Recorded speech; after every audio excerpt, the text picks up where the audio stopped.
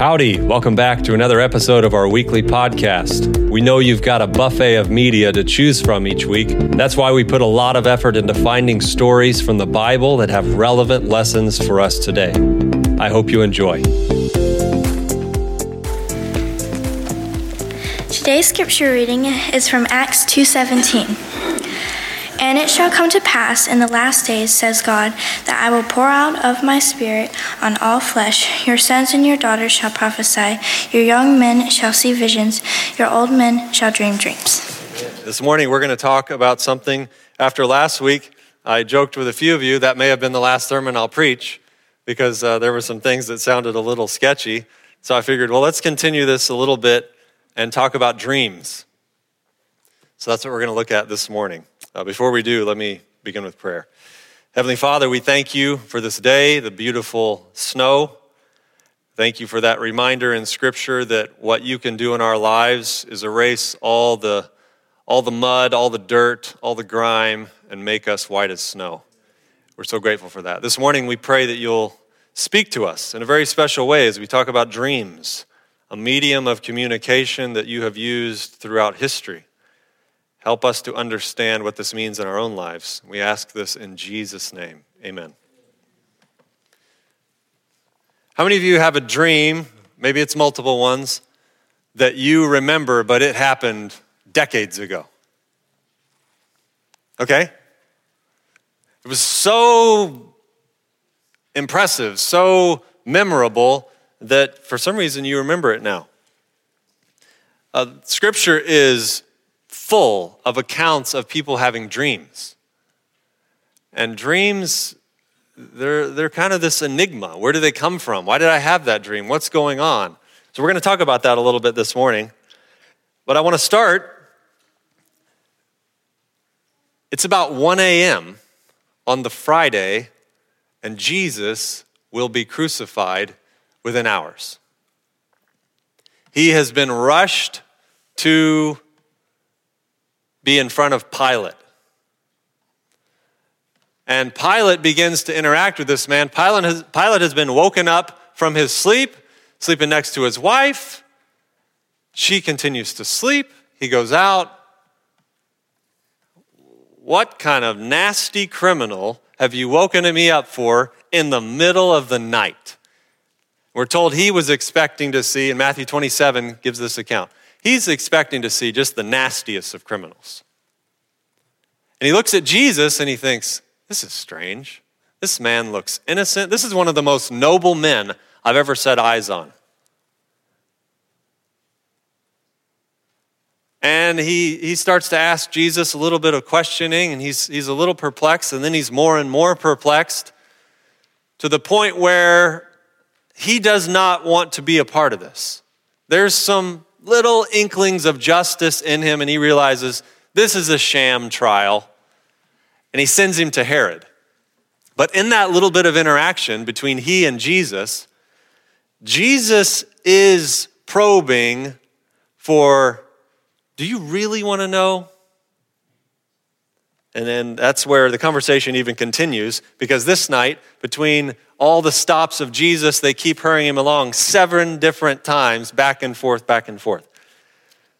But Jesus is there in front of Pilate, and Jesus sees someone who has not crossed the line of opportunity to be saved. And we're told Jesus says a prayer for Pilate. If you've ever been in a crisis or a moment, you should know, or hopefully you do know, Jesus listens to your prayers. They don't have to be on your knees. They don't have to be standing. Anytime, anywhere, Jesus will listen to your prayers. So Jesus prays for Pilate. And I imagine it was something, some of my prayers are like this, Father, do anything to save Pilate. Whatever it takes. There's still a glimmer of hope. And so Jesus is rushed off. And as we could imagine, Pilate likely goes back to bed. This whole time, what we know, some believe her name was Claudia Procula, his wife, has been sleeping. And as an answer to Jesus' prayer, an an angel is sent to give her a dream. Now, what's interesting about dreams, we're going to talk more into the science of it. Dreams happen in the 5th stage of sleep. So you can't instantly lay down for the first time at night and instantly start dreaming. There's 5 stages of sleep. So what we know about what's happening here is Claudia is sleeping and she enters what we call the REM stage of sleep, and Jesus' prayer is answered, and she begins to have a dream. We're going to talk about that more in a minute, what she's dreaming. But dreams in the ancient world were very important. The idea of omens or prophecies, they believed these were very important. You imagine in a world with no televisions, no radios, the most entertaining thing, and for some of us, we'd probably still say, the most entertaining thing is my dreams. Well, this was the case in the old world. They believed that the future could be revealed. And we have lots of examples in the Bible. We have the stories in the book of Daniel, and with King Nebuchadnezzar, and with Joseph, and with Jacob and Abraham, all these different dreams. And then we get into the New Testament and the dream of the Magi, warning them, don't go back to Herod. Now, what's interesting about that is it probably was multiple persons of the Magi who had the same dream. So you had that dream, I had that same dream, we are not going back. If one person has it, it's like, well, you ate some spicy Thai last night or something, But they knew clearly we're not going back to Herod. Then there's another dream. Joseph of Nazareth, he is warned with Jesus and Mary, go to Egypt. Get out of the country. Then you have the dream to Joseph, leave Egypt and go home. So we had this promise, we read it in our scripture reading of this promise. It says, it shall come to pass in the last days, especially. The book of Joel quotes this, and then here in the book of Acts it's quoted, and then for anyone who believes, maybe we're living in the latter times of Earth's history, in the last days, there are these words, in the last days, says God, I will pour out my spirit on all flesh, your sons and your daughters shall prophesy, your young men shall see visions, and your old men shall dream dreams. And depending on how it's quoted and how it's cited, sometimes those are all intermixed. It's Jacob and Noah having the dreams. It's somebody who may not be as young or old having the visions. So all these different ingredients show us this is a means by which God communicates to us. So there's 2 types of things. There's the dreams and then there's the visions. And the best definition of that, dreams happen while we sleep. Visions happen while someone is awake. We read in Daniel, and you read some accounts from the life of Ellen White. Breathing often stops, and this is a supernatural event taking place in the daytime. Last week, we talked about this dream that Ellen White had about talking to what seems to be her dead husband. Scripture's clear on the idea of talking to the dead. And Ellen White writes a lot of things about the clarity of this. And so I had a lot of persons concerned that what kind of ground are we treading on talking about this idea? What has brought me some peace as I've studied that a little bit more is she believes he has been resurrected. So it's not in the state of the moment I'm talking to a dead person. She believes, wow, the Lord has brought you back to life for me. But it is so real. Dreams can be so real, and in these dreams, we often don't have control of the situation. You're in this dream and things are happening and it is wild. We have dreams that are violent, and maybe when we wake up and remember this dream, we're like, that is not violence I would ever be a part of. We have dreams of activities between the birds and the bees that are very mature, and we think, that is not activity that I would do in the daytime. So dreams are full of these things that we can't quite understand. And researchers describe the importance of having dreams to health and well-being. In one study, researchers woke people just as they were going into REM sleep, this 5th stage of sleep. They found that those who weren't allowed to dream, meaning they woke them up right before they entered this, These people experienced more tension, more anxiety, more depression, had a hard time concentrating, a lack of coordination, weight gain, and a tendency to hallucinate. And then many experts say dreams exist to help solve problems in life, incorporate memories, process emotions. If you've ever had the dreams, there's some very common themes a lot of us dream about. We're being chased. Anybody ever have a dream you're being chased? Okay. You're falling off a cliff or falling from somewhere. Or you're in somewhere public and you're naked. Anyone? Yeah. It's wild. Or I have a dream where I keep flashing back to the last weeks of college, and for some reason I have missed a lot of class and a lot of class work, and I got to take a test, and everything rides on this test. I'm like, this is insane. Why did I skip all these classes? Or another one when I think these are usually in a stressful time of life. I grew up, it was nice at that time, where there was a golf course near our house, and rather than a babysitter, my mom knew how amazing this golf program was, and friends and I would go here, and they would let us play golf all day long. So you would drop us off and play golf for free all day long. So I grew up playing a lot of golf. But now I have this dream when I'm stressed that I'm trying to tee off when I'm playing golf, and somehow there's objects in my way. I'm this close to a wall, and I'm like, I cannot get a swing on this golf ball with a wall here. Or I'm under some overhang, and I'm like, really, I can't get a swing on this ball here. And it happens, and for like 3 hours, I'm trying to tee off, and nothing. No golf that day. But they say these things, when they're repeated, and you keep finding yourself in this situation, and it doesn't make sense, there's something in your life that's causing stress or anxiety. But they're unique to each of us. So let's talk about the different stages of sleep. We talked about the 5th stage a little bit with REM sleep. We can go into REM sleep 4 to 6 times per night for up to 2 hours of dreaming per night, which is quite a bit of time in arguably a fantasy world. First stage of sleep, right when we go to sleep, is light sleep. This is like 5 to 15 minutes. You can easily be woken up here. Second stage, a deeper sleep, 5 to 15 minutes. Then stages 3 and 4 are very similar, 5 to 15 minutes, and then into REM sleep. The first stage of REM sleep, they say, is typically like 10 minutes.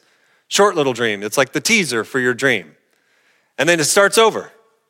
So the problem is, if you ever get woken up in the midst of this cycle, you can be like, oh, I'm more tired than when I started taking this nap. So these are the stages. In the Bible, we have a story in the book of Daniel where this king is a bad person. The things they did in Babylon, sacrificing children and all these weird, terrible things, he's a bad guy. And God, in his mercy, sends him a dream. And you probably read that story in Daniel chapter 2. But it's not just any dream. This dream seems to be a nightmare. It's terrifying to him. And he does not know what this dream means. You ever had a dream where you just had it? It was so crystal clear.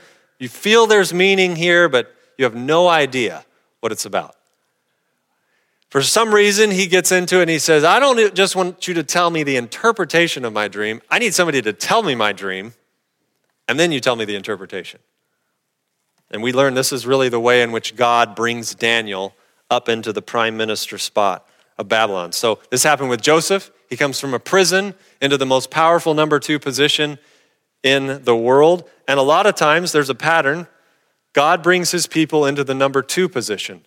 I read a fascinating book years ago called Rulers of Evil, that for some reason God gives his men the highest position at number 2 so that they can influence number 1. So maybe there's some rules in the great controversy. You can't ever be the top man as some prophet or something like that. So you had these men come from nothing into the power of the kingdom through the interpretation of dreams. A study published in the journal Frontiers in Psychology describes something interesting. It says, how many people remember dreams? So how many of you would say consistently, you wake up and you're like, wow, that was a strange dream. Anybody? Couple, okay. So they sort these groups into what they call high recallers and low recallers. And they said it just depends on, there's no real science to it. High recallers, though, recall their dreams a lot, but they're awake 30 or more minutes through the night on average. Isn't that interesting? So they're awake more, but they can remember their dreams more. Low recallers, 14 minutes a night, maybe they're wrestling or, awake, but they don't remember their dreams. With Daniel, there's an interesting story here, how he prays and he believes God's doing something, and he asks God, show me the dream. I don't just need to know how to help this guy and interpret it. I need you to show me the dream and help me understand the meaning of it. Scripture tells us something in Ecclesiastes chapter 5 and verse 3. It says, for a dream comes with much business, and a fool's voice with many words. So there's different scientific causes for dreams. You're busy. And so at night, your mind is just racing and trying to sort things out. Why did this happen? What am I going to do about this? Sometimes it literally is food. Something about certain types of food, when they're eaten, how they're eaten, cause these just wild dreams. So dreams happen to us. But how do we make sense of them? So back to Claudia Procula, Pilate's wife. Jesus has prayed something, do something. I have a friend that believes when we dream of specific people, it's God's way of saying, pray for them. And it's interesting, he'll pray for me at the most perfect times. Hey, I had a dream about you. Just want you to know I'm praying for you. Because it's random. Dreams can seem so random. But in this moment, Jesus has been praying. He's been rushed off to Herod's, but he did not leave without saying, Lord, do something to get Pilate's attention. It's not too late. And so we read about this account in the book, The Desire of Ages. Even now, Pilate was not, now Jesus is back to Pilate. Even now, Pilate was not left to act blindly. So he's been perplexed. He doesn't understand because he and his wife had discussions, had been clear. This Jesus, he works miracles. They said he raised a guy from the dead. He does good things. So deep down, Pilate knows there's something good about this man, Jesus. And his wife, she really admired Jesus. Even now, Pilate was not left to act blindly. A message from God warned him from the deed he was about to commit. In answer to Christ's prayer, the wife of Pilate had been visited by an angel from heaven, and in a dream, she had beheld the Savior and talked with him. Now just think about that for a second.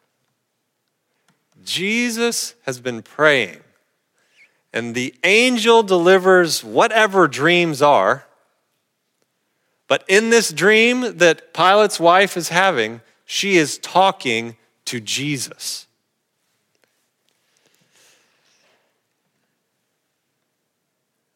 Pilate's wife was not a Jew, but as she looked upon Jesus in her dream, she had no doubt of his character or mission. She knew him to be the Prince of God. She saw him on trial in the judgment hall. So she's been sleeping this whole time. But she's being revealed things almost in real time, which is absolutely phenomenal. She saw the hands tightly bound as the hands of a criminal. She saw Herod and his soldiers doing their dreadful work. She heard the priests and the rulers filled with envy and malice madly accusing. She heard the words, "We have a law, and by our law he ought to die." She saw Pilate, her husband, in her dream. She saw Pilate give Jesus to the scourging after he had declared, "I find no fault in him." She heard the condemnation pronounced by Pilate and saw him give Christ up to his murderers. At this moment, as we're going to see in a second, she's now seeing something that hasn't happened yet. She'd been seeing things that had been happening through the night. It's the middle of the night, 1 or 2 a.m., 3 a.m. by this point. She saw the cross uplifted on Calvary. She saw the earth wrapped in darkness and heard the mysterious cry, "It is finished." Still another scene met her gaze. Imagine you're having this dream. She saw Christ seated upon the great white cloud, while the earth reeled in space, and his murderers fled from the presence of his glory. What scene is she seeing there? The second coming. With the cry of horror, she awoke and at once wrote to Pilate words of warning. Imagine she has this terrifying nightmare. She gets paper or papyrus, writes on it, and quickly sends it to her husband, whom she'd seen in the dream. While Pilate was hesitating as to what he should do, a messenger pressed through the crowd and handed him the letter from his wife, which read, and Matthew 27 tells us, verse 19. While he was sitting on the judgment seat, his wife sent him a message saying, "Have nothing to do with this righteous man. For I have suffered greatly in a dream," other versions say a terrible nightmare, "because of him." It then says, Pilate's face grew pale, and he was confused by his conflicting emotions. For some reason, in the answer to Jesus' prayer, this was the best thing that could happen to save Pilate. You love your wife. There's no one more influential to you that you might listen to than someone you love. So I'm going to send a message to her. It's going to be very clear, and then she's going to tell you. And so he's conflicted. And these emotions, these warring spirits and angels, someone gets the best of him, and he condemns Jesus. You know, how do we know, though, when dreams, are they from God or are they from the enemy? I remember last week after we discussed this idea, I wrote to someone and they said, well, absolutely not. No dreams can come from the enemy. Lucifer that's not his science. I said, really? So we know from Scripture, with the story of Judas and others, he can implant thoughts that we literally believe are our own thoughts. You know what we're going to do at this church? You know what I'm going to do in this marriage? You know what I'm going to buy today? And we can be so easily deceived that we think it's our thought rather than one implanted by the enemy. So I think there's a lot of evidence Lucifer can implant ideas and thoughts into you that, if cherished, can turn into emotions, continue to be cherished, can turn into other things. A lot of times in our dreams, there are things we experience that we have to wake up and we have to ask, if that was a tempting dream, what do I do with the temptation? Cherish it, or say, Lord, that's not who I am. I don't want that in my life. And so we have to do something with the dream, just the same way we would with a thought that's in our mind that we don't want anything to do. Lord, take this thought. I don't want it to progress and take root. It's very interesting. There are a lot of reports through history for thousands of years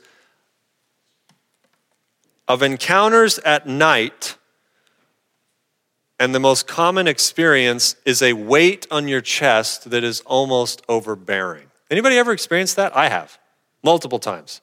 It is out of control. The best way some describe this is incubus and succubus, coming to you with intense, sensual, passionate encounters. Sometimes it's other spirits. You're being chased, you're being hunted, you're being attacked. Total fear-based dreams to scare you. The feeling of being paralyzed, hard to breathe. Or most common, a pressure on your chest and the feeling of helplessness, paralyzation, and I'm under attack. I can't even mutter a word. It's like in my mind. What's the solution there? Here's an account of one person. Last week it happened again. I was lying in bed and again was awoken. I felt a very strong force holding me down. I could not sit up. I tried to scream for my daughter and could not get any noise to come out. I tried to hit the wall with my arm and this force would not let me. Some of the earliest mentions of these particular demons of incubus and succubus come from ancient Mesopotamia, the land of Babylon, 2,400 years ago. So if you're ever in this situation and you're under attack, there's really only one solution. Crying out, even if it is just in your mind, for Jesus. That's the only way you're going to get out of that. But you have to realize also, if those things are happening, there may be something in your life that you have opened a door to this happening. A lot of people don't believe in this, but the enemy only needs a foothold into your life.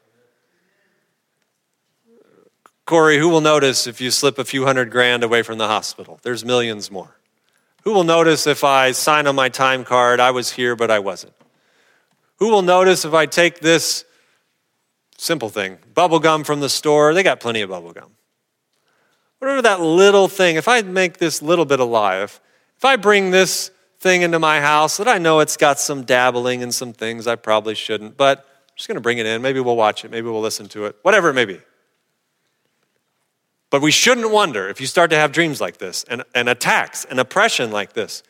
Ask the hard questions. Where is this coming from? Is there anything in my life that has opened the window for the enemy to put fear into me? And then pray the Lord will give you the power to take that thing or things or actions and put it out of your life.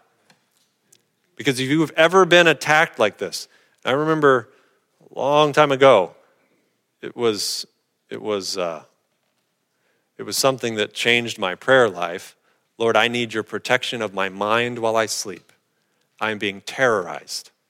I wake up sweating, filled with fear and terror, and that literally, as we just looked with some of the science, it will ruin your life. You'll be stressed, full of anxiety, your health will decline. There's something about asking the Lord before you go to sleep. If we are in a war, and somehow these two forces can implant ideas, implant in my mind, Lord, good dreams, sweet dreams. I need peace while I sleep. I got enough problems in the day while I'm awake. Because we're promised, having dreams will pick up just before the return of the Lord. And this is something we don't talk about. This is probably one of the most intimate things in our lives. We may not even ever talk about it to our spouse. It's just like, man, my dreams are wild. I don't even know who to talk to about this. People think I'm a pervert, or they'll think I'm a mass murderer, or I do some of the craziest things in my dreams. Lord, and I just think it's one of those things, bring those thoughts into captivity and say, Lord, make sense of this. What's going on? Maybe I'm harboring guilt. Maybe I'm harboring anger. Maybe I've got more stress than I know what to deal with. Maybe there's something in my life letting this terrorizing right in. I need peace. And so when we get these dreams, because we will get them, it's very easy to be deceived in our dreams. And I think our task is, if I have a dream and I believe it has significance, pray about that dream. We have evidence in Scripture. God can repeat dreams. Sometimes he does that for effect. Lord, if I believe you're leading me to take this job in Alaska, and I had a dream and I think that's what it means, it's not too much for the Lord to say, give the same dream to my wife, my husband, my kids, my uncle, my brother, my sister, my mom. Speak to somebody else. Give me confirmation. God can speak to us in so many ways. You can be reading the story of the flood and be totally confirmed of the job you need to take. Because the Lord uses Scripture in a supernatural way. He can use dreams. We're told he can use circumstances. He can use nature. You can be in your garden. So God has all these means by which to talk to us. This one in particular we're talking about today is something that I think is very sacred, because when we're sleeping, There are no distractions. I know many of you have very high, intense jobs. And in the daytime, it's likely hard for the Lord to get into your subconscious or your conscience. You just got emails and texts and calls and kids and life and bills. And when you're sleeping, we see time after time after time, God can say, okay, Rick, now I can get your attention. This is what I need you to hear. And there is no other distraction. So I think that is why he uses this medium. It is an undistracted medium where he has our full attention. But when you have these dreams and you're trying to figure out, Scripture gives us something very beautiful to determine where the source is. Whatever happens in the dream, outside of the dream, 1 Thessalonians chapter 5, verse 21 says, test all things and hold to that which is true. So if you believe this book is inspired, whatever the dream is telling you to do, in the awake time, Lord, what's the principle here? What are you leading me to do? I need to know this is from you. And I believe if we have that spirit and we have that attitude, God is going to begin to pick up the pace of what he said to Joel and what he said here in the book of Acts. I'm going to give dreams for a purpose. And if we test them, we will know what God is doing. Amen.